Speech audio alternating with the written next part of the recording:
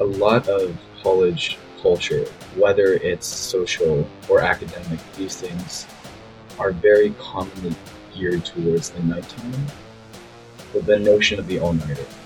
Hi, everybody. It's Sarah here. You just heard some really true words from Max, who's one of our badass student ambassadors. You heard from him last week as well, but just for a little background, Max took a sleep course at NYU, so he knows all the do's and don'ts of good sleep hygiene, and he's been such a great voice for sharing how hard it can be to prioritize sleep, even when you know it's the right thing to do. Last week, you heard from Dr. Shelby Harris, and she got into the nitty-gritty of some of the tougher sleep issues like insomnia and the impact of sleep deprivation, plus some of the basics of good sleep hygiene. By the way, I really hate this term. I hate the word hygiene. It just sort of grosses me out, but the sleep experts didn't ask me my opinion when they coined the term, and that's what it's called, so there you go. Anyway, today we're going to hear from another smarty pants, Dr. Ellie McGlinchey. She also hates the controversial sleep, friends, or academics triangle, just like Dr. Harris does. And she's going to share some realistic ways to manage sleep in college. If you think you know the rules around naps, blue light, morning routines, and snoozing, well, I thought I did too. But Ellie is on the front lines of the latest research. So she proved that when you assume, you make an ass out of, well, you know the rest. So we're really happy for her to share her insights and pro tips with you this week. I'm Dr. Sarah Olivo. And I'm Dr. Liz Seidler, and you're listening to College is Fine, Everything's Fine.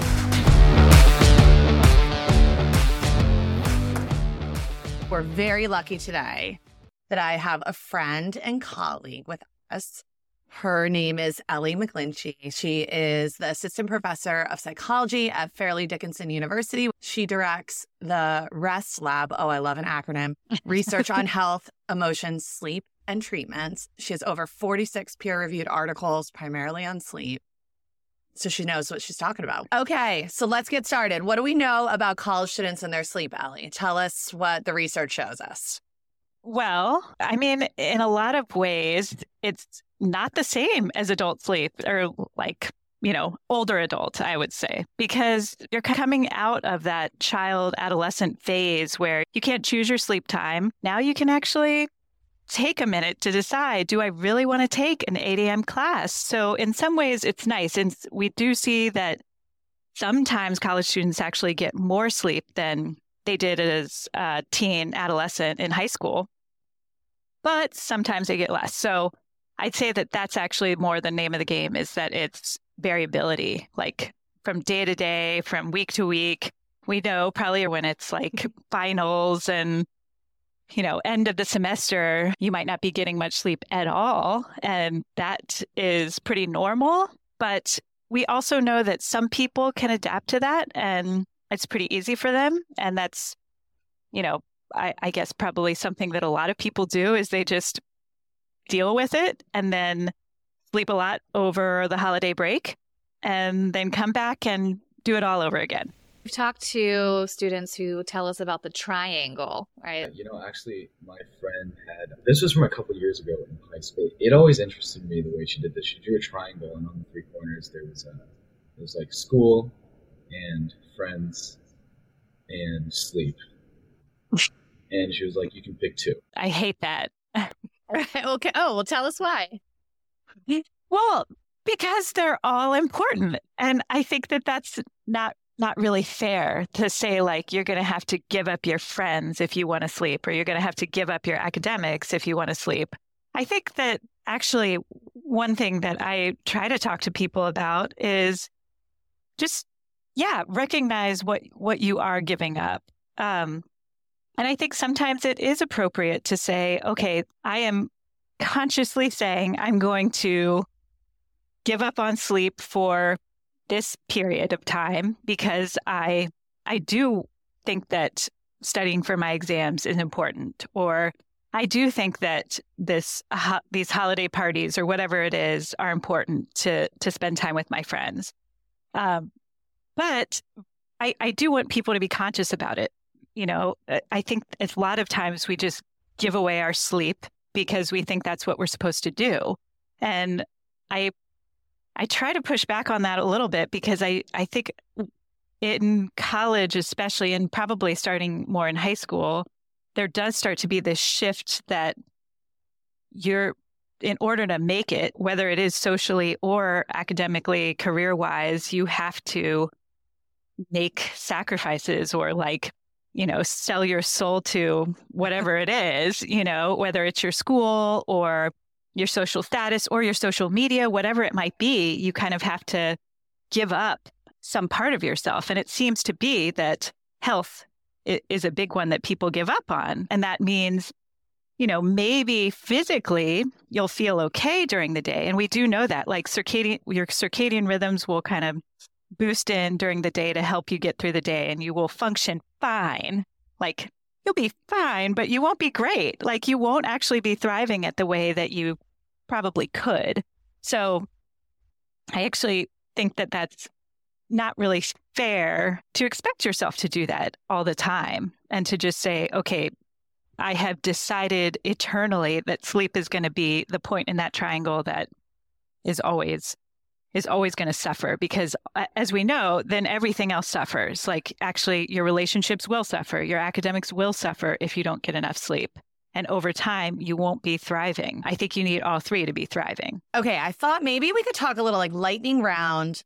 Should college students be allowed to nap? And if they do, what are your recommendations? So I used to be super anti-nap, but I got to say, I've changed my ways a little bit because. Oh my gosh! Well, I'm sorry Liz's mind to is gonna be blown. Not because I mean, okay, so I do have some rules around it though. Okay, don't nap ideally after lunch. I mean, take a morning nap. I know that sounds weird because most of the time it actually might not work with your schedule, but actually it's way better if you could do it earlier in the day. Just circadian rhythm wise, like that 24-hour cycle, it'll help so that you can actually fall asleep at night still. The other part of that, if you're going to go for a restorative nap, and that's, we'll kind of, make a distinction between those. So a restorative nap is you're giving yourself at least 2 hours. And it has to be over 2 hours because you are an adult and adults need at least an hour and a half to go through the entire sleep cycle. So that means getting, the lighter stages of sleep and then going into slow wave sleep, which is the restorative sleep, and REM sleep, which is your dream sleep. And so you do kind of need that entire cycle or entire time to be able to get through the whole cycle. But if you don't have that kind of time, then chop yourself off at half an hour, ideally more like 20 minutes. But don't go longer than half an hour because then actually you might be going into those deeper stages of sleep and then you're going to feel terrible. So those are my rules around it. Keep it short, 20 minutes or 2 hours, and do it earlier in the day, as early as possible. I'm taking so many notes for myself in this moment.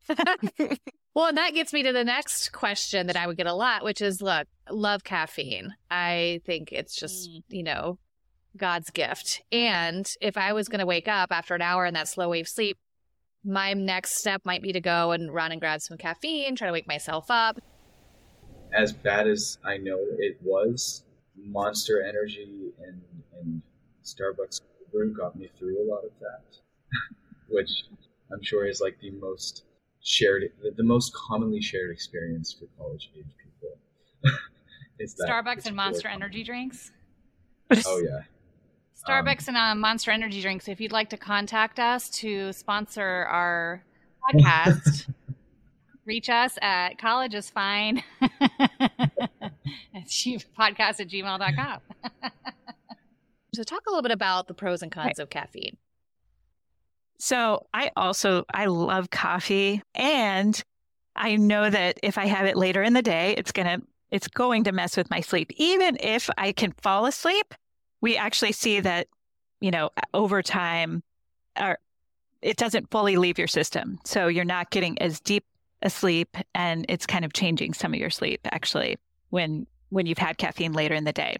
The other thing that I think a lot of people might not realize is don't have it right away when you wake up. Give your body a chance to have your own hormones, chemicals, all of that to wake yourself up so that your body knows how to do that. Otherwise, caffeine, you can become very dependent on it. You can become dependent to the point where that is the chemical you need in order to wake up. And so if you give yourself like an hour or so after you wake up to just let your body wake up, even though you might feel groggy, that's actually very normal. Sleep inertia is the term to just mean, yeah, I'm not fully awake yet. My body is still waking up. But let your body do that and then have your caffeine, because it will be much more of just an enjoyable thing, something that does give you a little extra boost, but you're not dependent on it to wake you up. Okay, I'm going to try that out. Okay. One of my supervisors made this analogy that I was sharing that like a patient didn't sleep all week. And then they're like, it's fine. I'm just going to like on the weekend, I'm basically just going to like sleep through Saturday and Sunday. It's so easy on, let's say, a Sunday before an exam week where you want to get ahead on things, but it's not urgent yet. And it's just hours and hours pass throughout the day. And I haven't started that studying just yet.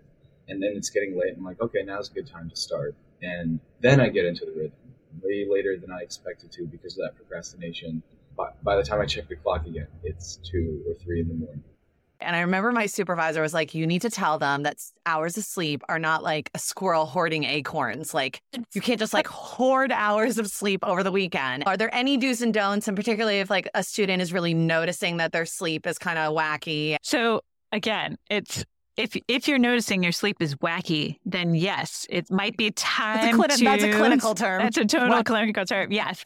If you have wacky sleep, then just try it. Like try for 2 weeks to maybe not 8 a.m., but try to keep it within less than 2-hour window. I've actually found that's sometimes like the first thing I try with people is let's just try to keep just for 2 weeks, try to do a reset of your sleep timing, because the timing sometimes fixes things that we might not realize that have gotten wacky. Mm-hmm. So I would say try that for a little bit. Try to make a fun wake up routine. I think that that's something that nobody really talks about. Like we talked a lot about the wind down routine and how to like fall asleep more easily and do relaxation.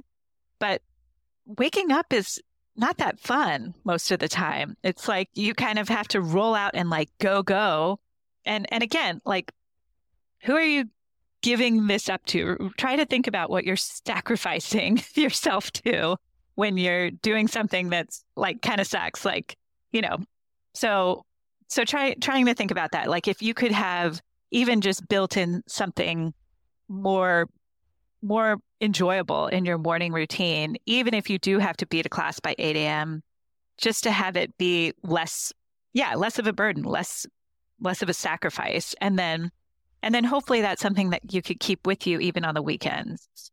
And I will say, at the same time, there actually is some newer research that if you are chronically kind of sleep deprived, and this is only true for like adolescence and young adulthood, as you get older, this becomes less true, that there is something to having some sort of make-up sleep. So not so much that, right, you can't be an acorn hoarder in that analogy. It's not going to work to make everything up. It's not like, oh, I lost. Because think about it. If we're saying like you should get at least 8-ish hours, you've now lost 8 times 5. Who's going to give me that number? I don't know what that is. 40. So you've lost 40 hours of sleep. Are you really going to sleep 40 hours on Saturday and Sunday? No way. Like that's, right. and that's not going to feel better anyway. So that math doesn't work. And like biologically, that doesn't work either. So, but it might make sense actually to give yourself some sleep extension. So either going to bed earlier, sleeping in a little bit, like I said, like trying not to make it like an all day, and then taking time. I think there is something to saying, okay, I took this period or this week to really focus on my academics. And if we're looking at that triangle saying like, okay, I did make a conscious sacrifice to my academics this week. And now I'm making a conscious effort to prioritize my sleep this weekend. I think that is good. That can be a helpful practice to saying, you know, I am purposely taking rest back now. I think the most realistic response that I found is mitigate it in the best way that I can, to say this is over. And so this past weekend has been really restful. I haven't overly stimulated my body by going out or doing anything crazy, and I have been trying to calm my mind as well. Right. So we've covered a few of the basics, but let's say we were to put up sort of a tip sheet on a dorm bulletin board, right? What would you say would be some we haven't covered yet? I mean, honestly, the best you could probably do is like try to get morning light. So if that means like going on to your devices and your screens first thing in the morning, that's potentially not a bad thing. It actually is triggering some of that biology that will help you to wake up.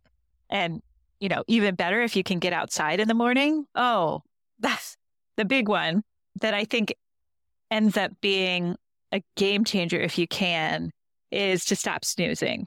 So I'd say that's been a huge thing that I've worked with people on, is they have like a very elaborate snoozing system. So like having, you know, multiple alarms set on their phone. Maybe they even have like some other device that's waking them up as well.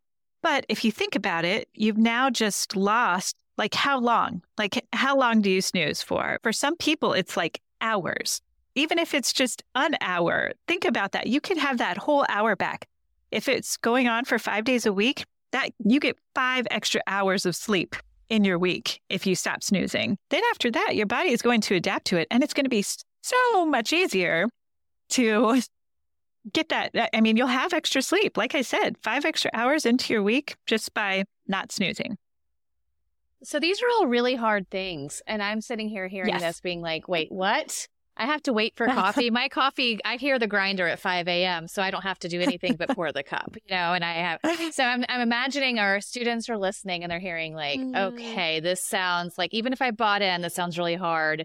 What do they get in return for doing all these hard things? Yes. And that is where it has to come down to, what can you do today? I would say don't try to, you know, delay coffee, stop snoozing, and figure out your sleep timing all in 1 week. I mean, it might feel possible, like in theory, like, oh yeah, that sounds like things I can do.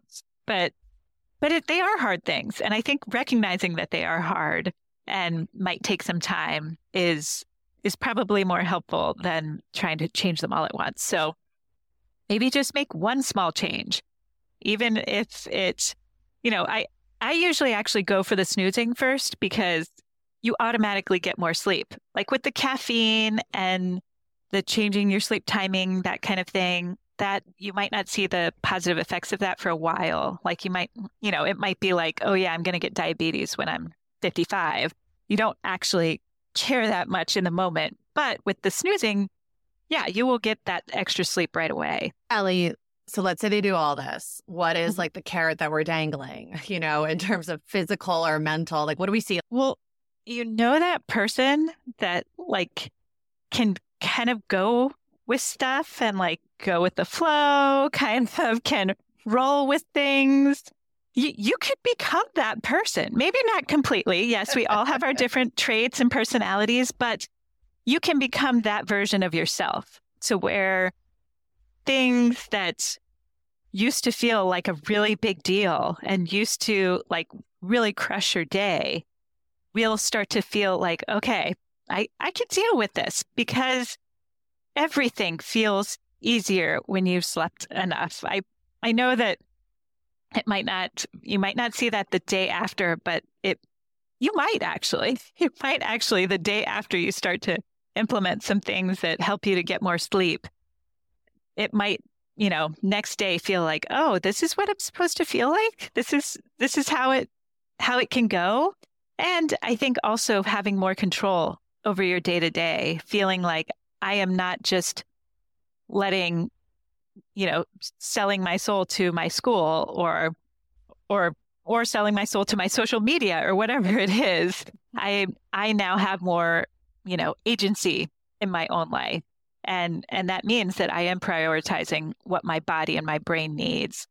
Yes, you will get all of those health benefits. You will be less hungry for sugar and like carby things. You will feel more energy to be able to take on like physical activity and academics. And you will be able to, talk to people in a way that feels natural and less like you're constantly searching for the words. And you might be able to do 8 times 5 a lot faster. All right. So the elephant in the room, alcohol and sleep.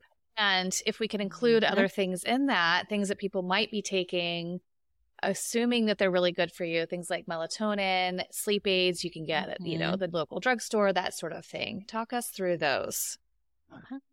So for alcohol, it's great. It'll help you fall asleep at first, and you can pass out really easily, especially for somebody who has some sleep problems. They might start to become dependent on alcohol as a way to fall asleep. And you might have already seen then that it actually doesn't work in the long term. And so what we know about it is that once it starts to metabolize, it actually will wake you up. So you fall asleep, you pass out. It's not good sleep. You're actually not really getting into deeper stages of sleep or dreaming in the same way. It's not like it doesn't feel good. You have passed out, but now you've woken up, usually like 4 hours later, so middle of the night, and now you're awake and you can't get back to sleep. So alcohol actually is one of the worst. So I'm a big proponent of day drinking, and as much as you can, like push these things earlier, like have a day session, and then your body will have already metabolized it by the time you're ready to go to sleep. But that's also hard to do. So to actually like stop drinking in order to preserve your sleep. So think about that. Like, again, you might be selling your soul to something that is not doing you any good. With marijuana and all kinds of things that we can now use before bed, I'd say we have less research on it. What we do know is that it seems to be pretty similar actually to alcohol. Like it'll help you to kind of relax and fall asleep, but it doesn't actually, it's not a sleep aid in the way that we might hope that it could be. And the research that we've done so far on other types of marijuana or THC, CBD, all of that, it doesn't really work. So it doesn't help someone with sleep problems, and it doesn't help us to fall asleep and stay asleep. For somebody who does have pretty severe anxiety or something like that, it could potentially be helpful just to help relax. But there's a lot of different ways we can, relax. So that's probably the best it's going to do. The other one is like vaping and other types. You can vape a lot of different things, but I think what ends up being, using stimulants or some sort of stimulant at night is obviously not going to be helpful for your sleep. So again, trying to do those things earlier in the day, and then ideally getting help if you do need to reduce the amount of substances you're using, any of these substances. And then just quickly on melatonin, I wonder if you did a poll of everybody, does melatonin actually help over time? It doesn't, because it's not a sleep aid. It's actually a timekeeper. So our bodies produce our own melatonin. And if you start taking what they, sell at CVS or Walgreens or whatever, it's over time, your body is just going to produce less. So again, similar to caffeine in the morning, your body will just say, cool, I've got, I'm going to get 5 milligrams of this, which actually is a lot. Your body does not need that much at night. And you, over time, will just stop producing your own. I mean, not completely. I shouldn't be so dramatic. But yes, it will reduce the amount that you're producing on your own. And then it will stop working. It's not a good sleep aid because it's not actually a sleep aid. All it does is tell your body it's time.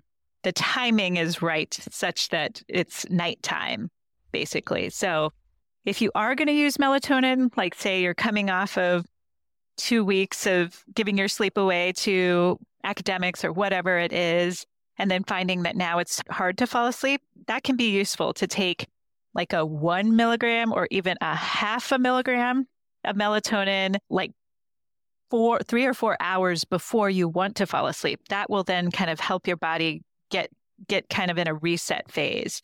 And that'll help you then to be able to fall asleep at the time you want to. So it's helpful for things like shift work or jet lag, where the timing has gotten messed up in some way. Well, it's pretty clear to me, I hope so to you, Sarah, too, that like there's a science behind sleeping. Yeah. And we will definitely share some resources on ways to access support if you feel like you need more help navigating your sleep. But hopefully you have some tools when you leave this episode on how to improve your sleep game. My biggest takeaways from this are that I still get to have my 5 a.m. coffee and that Dr. McGlinchey endorses a Darty. A Darty. Darties are the way to go. More Darties, guys. Allie, this has been wonderful. I hope we didn't creep into your morning nap, but thank you so much. Yeah, thank you. Thanks for having me.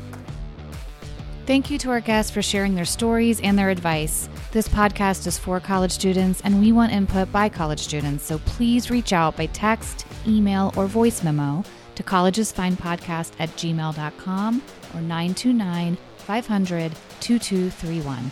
Tell us your story, give us tips on topics you'd like to hear, or give us feedback about an episode. Follow us on TikTok and Instagram at College is Fine Podcast for episode announcements and resources. And last but not least, if you enjoyed today's episode, please subscribe to the podcast. Every hit of that plus button helps us keep going.